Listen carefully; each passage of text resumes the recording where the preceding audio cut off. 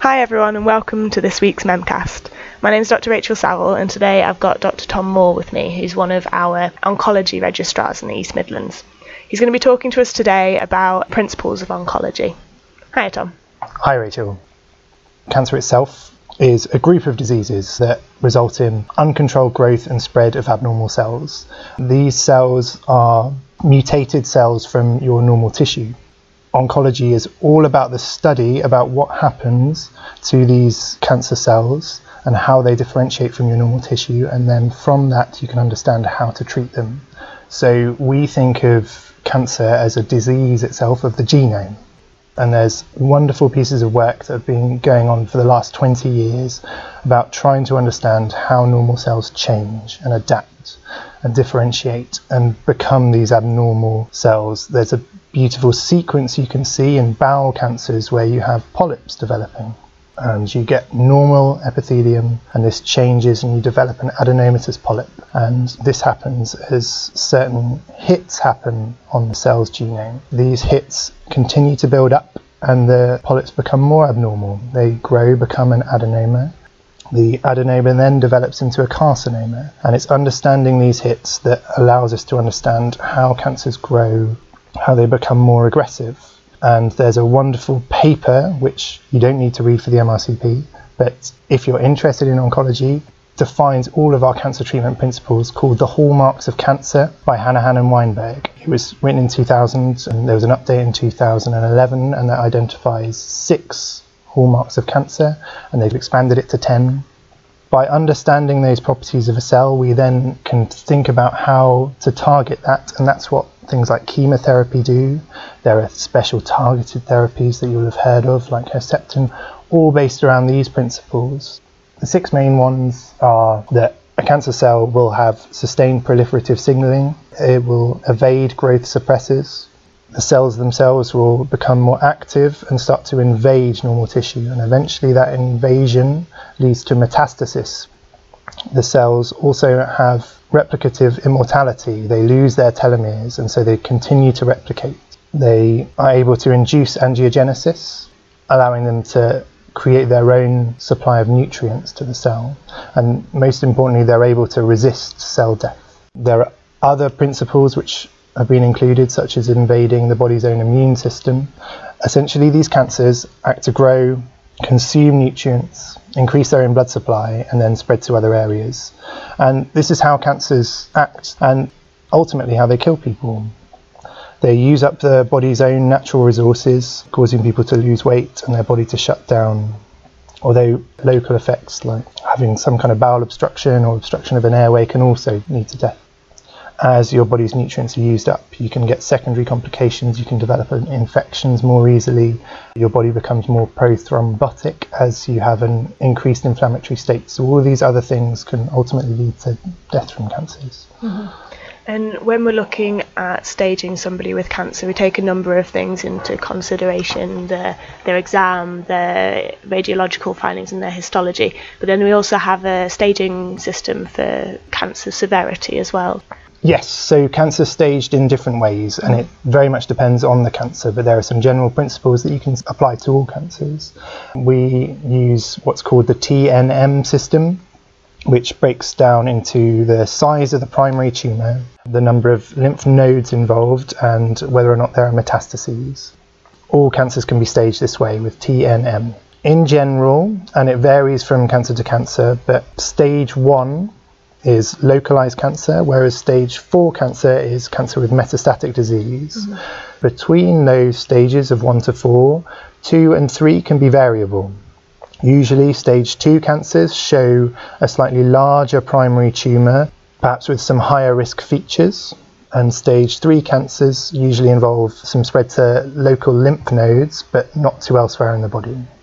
And you're absolutely right, staging is based on clinical exam imaging, and that imaging can be a CT scan, can be a PET scan, and there are different forms of PET scan, the most common being an FDG PET scan. MRI imaging has revolutionised cancer staging. You also need to think about the histology. Most cancer diagnoses are based upon that imaging and a biopsy. You can give gradings on how aggressive the type of tumour cells are. Are there any common tumour markers that we should know about? There are a host of tumour markers. Tumour markers are very useful for monitoring how cancer treatments are going. They are not always helpful diagnostically. There are a few cancers which tumour markers are used primarily in diagnosis. For example, PSA in prostate cancer is very sensitive and pretty specific. In somebody with a germ cell tumour, they often present in weird and wonderful ways, particularly metastatic disease. And by germ cell tumour, I'm referring usually to testicular cancers. And often that can present in a metastatic setting where somebody is acutely unwell and a young man, and you can't work out why. They may have some abnormal lumps on a scan, and I would encourage anybody in that situation to have testicular cancer in the back of your mind and do the tumour markers for it, which is a beta HCG, an AFP and an LDH. Other than those situations of prostate and germ cell cancers, tumour markers are there and they are relevant, but clinically they don't make a huge amount of difference in the diagnosis of cancer. In the treatment, they can be very useful for monitoring. And I think you were going to talk a bit about treatment options and what sort of things you take into account when you're considering what type of treatment someone can be offered. Yeah, absolutely. Cancer treatment depends entirely on how the person is first and foremost, how fit they are and what they want. You consider that, you consider the state of the cancer itself, and then as a multidisciplinary team, you decide what to do. The best way of deciding how fit a patient is something called the WHO or European Clinical Oncology Group Performance Status Assessment, and that's graded as 0 to 5. If your performance status 0, you're fit and well. If your performance status 5, you're dead. So it's not the most useful scale. 0 to 4 is much more useful. If you're 4, you are completely disabled and bedbound. If your performance status 3, you're confined to a chair or bed for more than half of the day. If your performance status 2, more than half of the day you're up and about and active, but you still need some help doing some self-care things. Performance status 1, you're fully independent, but you probably couldn't go to work and hold down a full-time job. Whereas performance status 0, you're fully capable of doing anything. That grading system is incredibly useful for oncologists, and it's something that everybody wants to know when deciding how well a patient will cope with a treatment, whether that treatment is purely surgical, whether it's to do with any oncology treatments, chemotherapy, and it is a very good predictor of how you will do through your treatment. There are other assessments that can happen, such as frailty assessments, which I won't go into now. In terms of oncology treatment, you have your patient and you think about them, and you have the cancer and you think about how that is, and you try to work out what your intention is. Is this something that you think you can cure, in which case we call it a radical treatment option?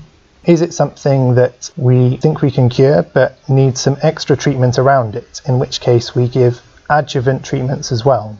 These are extra treatments to try and help your main treatment, which is usually surgical excision, and that can either be given neoadjuvantly, which means giving treatment before your main treatment, such as chemotherapy to downstage a breast cancer to try and make the operation easier as you make the lump smaller, or you can give adjuvant chemotherapy, which is there to try and reduce the risk of a cancer coming back, say if you've had a bowel cancer which had some spread to lymph nodes. Those are all your curative treatment modalities, and so anybody who you see on adjuvant treatment has had a curative treatment. They should not have cancer, they are just having something to stop the cancer coming back. If you're not able to cure the cancer, you're then thinking about palliative treatments. You want to try and improve the person's quality of life, you want to improve their length of life, and you want to try and minimise the symptoms they're going to get from the cancer. And it's very important early on to have a discussion with the patient so that they know what kind of treatment they're getting from the outset. The main cancer treatments in general are surgery. Surgeons are the best oncologists. They chop things out. It has been proven in the vast majority of cancers that chopping it out is the best way. It's not true for all cancers, but for most of them. A surgeon is keen to get clear margins, and so we often look at the surgical specimen once it's been removed. An R0 resection means that both the surgeon at the time of the operation thought they got it all out. Somebody's looked under a microscope and said there's at least a millimetre margin between the cancer and normal tissue cells, An R1 resection is something that the surgeon has chopped out, thought they'd got all of it out, but looking down a microscope, their cells too close to the edge, less than a millimetre. And then an R2 resection is where actually the surgeon, even at the time of the operation, recognised, I've tried to chop this all out, but I think I left something behind.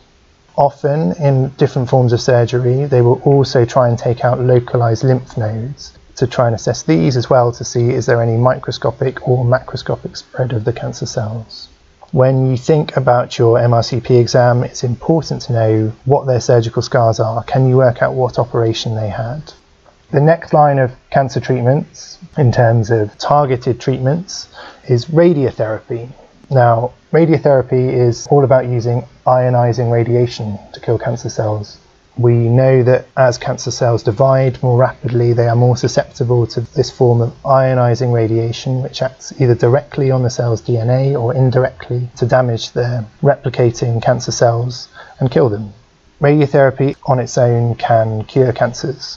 It all depends on how localized they are. We know that certain cancers respond better to radiotherapy than others. For example, prostate cancers and cervical cancers, the mainstay of treatment for early stage disease is radiotherapy now, because actually we get as good outcomes as surgery and it's less invasive. The radiation that we give is given in different ways. Most of the time it's externally using something called a linear accelerator, and sometimes we give it internally or at the point of the treatment with something called brachytherapy. That treatment can sometimes be used in the palliative setting as well. Say if you've got some bony pains from cancer that's spread, radiotherapy can help relieve pain. Radiotherapy is always targeted. If a cancer has already spread to multiple areas, then unless you're getting symptoms from one particular area, it's not going to be so useful for you. In terms of your MRCP exam, people have radiotherapy tattoos, and they're an easy thing to spot. They're usually on the chest or the pelvis. You can also tell if someone has had radiotherapy previously because as the radiotherapy beams pass through the person, they leave changes or scars which affect the skin in particular, and you can pick up telangiectasia localized to a particular area, or skin fibrosis can occur. Likewise, if you're auscultating somebody's lungs who has radiotherapy tattoos on and you hear fine crackles that sound like fibrosis, that could be caused by radiotherapy. Another cancer treatment is chemotherapy. There are lots of different types of chemotherapy, and for certainly part one of the exam, knowing common types of chemotherapy can be useful. All chemotherapy is based around killing rapidly dividing cells. It's all about understanding the cell cycle and cancer cell properties. The most important side effects to know about chemotherapy are that chemotherapy, as well as killing rapidly dividing cancer cells, kills patients rapidly dividing normal cells as well, particularly in their bone marrow, causing low blood counts, particularly neutropenia. If somebody's neutropenic, they're particularly susceptible to bacterial infections and can become incredibly unwell very quickly, and so you'd want to treat them with antibiotics urgently if you suspect an infection. Other things that you can think about for MRCP is to look for PICC lines or tunneled lines or nail changes and hair loss related to chemotherapy treatments. Other cancer treatments, hormonal therapies, they're most relevant to prostate and breast cancers. It's worth knowing the common treatments, which are tamoxifen and anastrozole for breast cancers and androgen deprivation therapy in prostate cancer.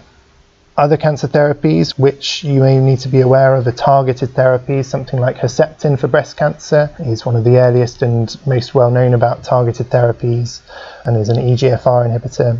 More exciting newer cancer therapies include immunotherapy. This is treatment which has been developed over the last 8 to 10 years, which has changed a lot of cancer prognosis for certain cancer types. It acts to stimulate the body's immune system and also stops the cancer hiding from the body's immune system using CTLA-4 inhibitors or PD-L1 inhibitors.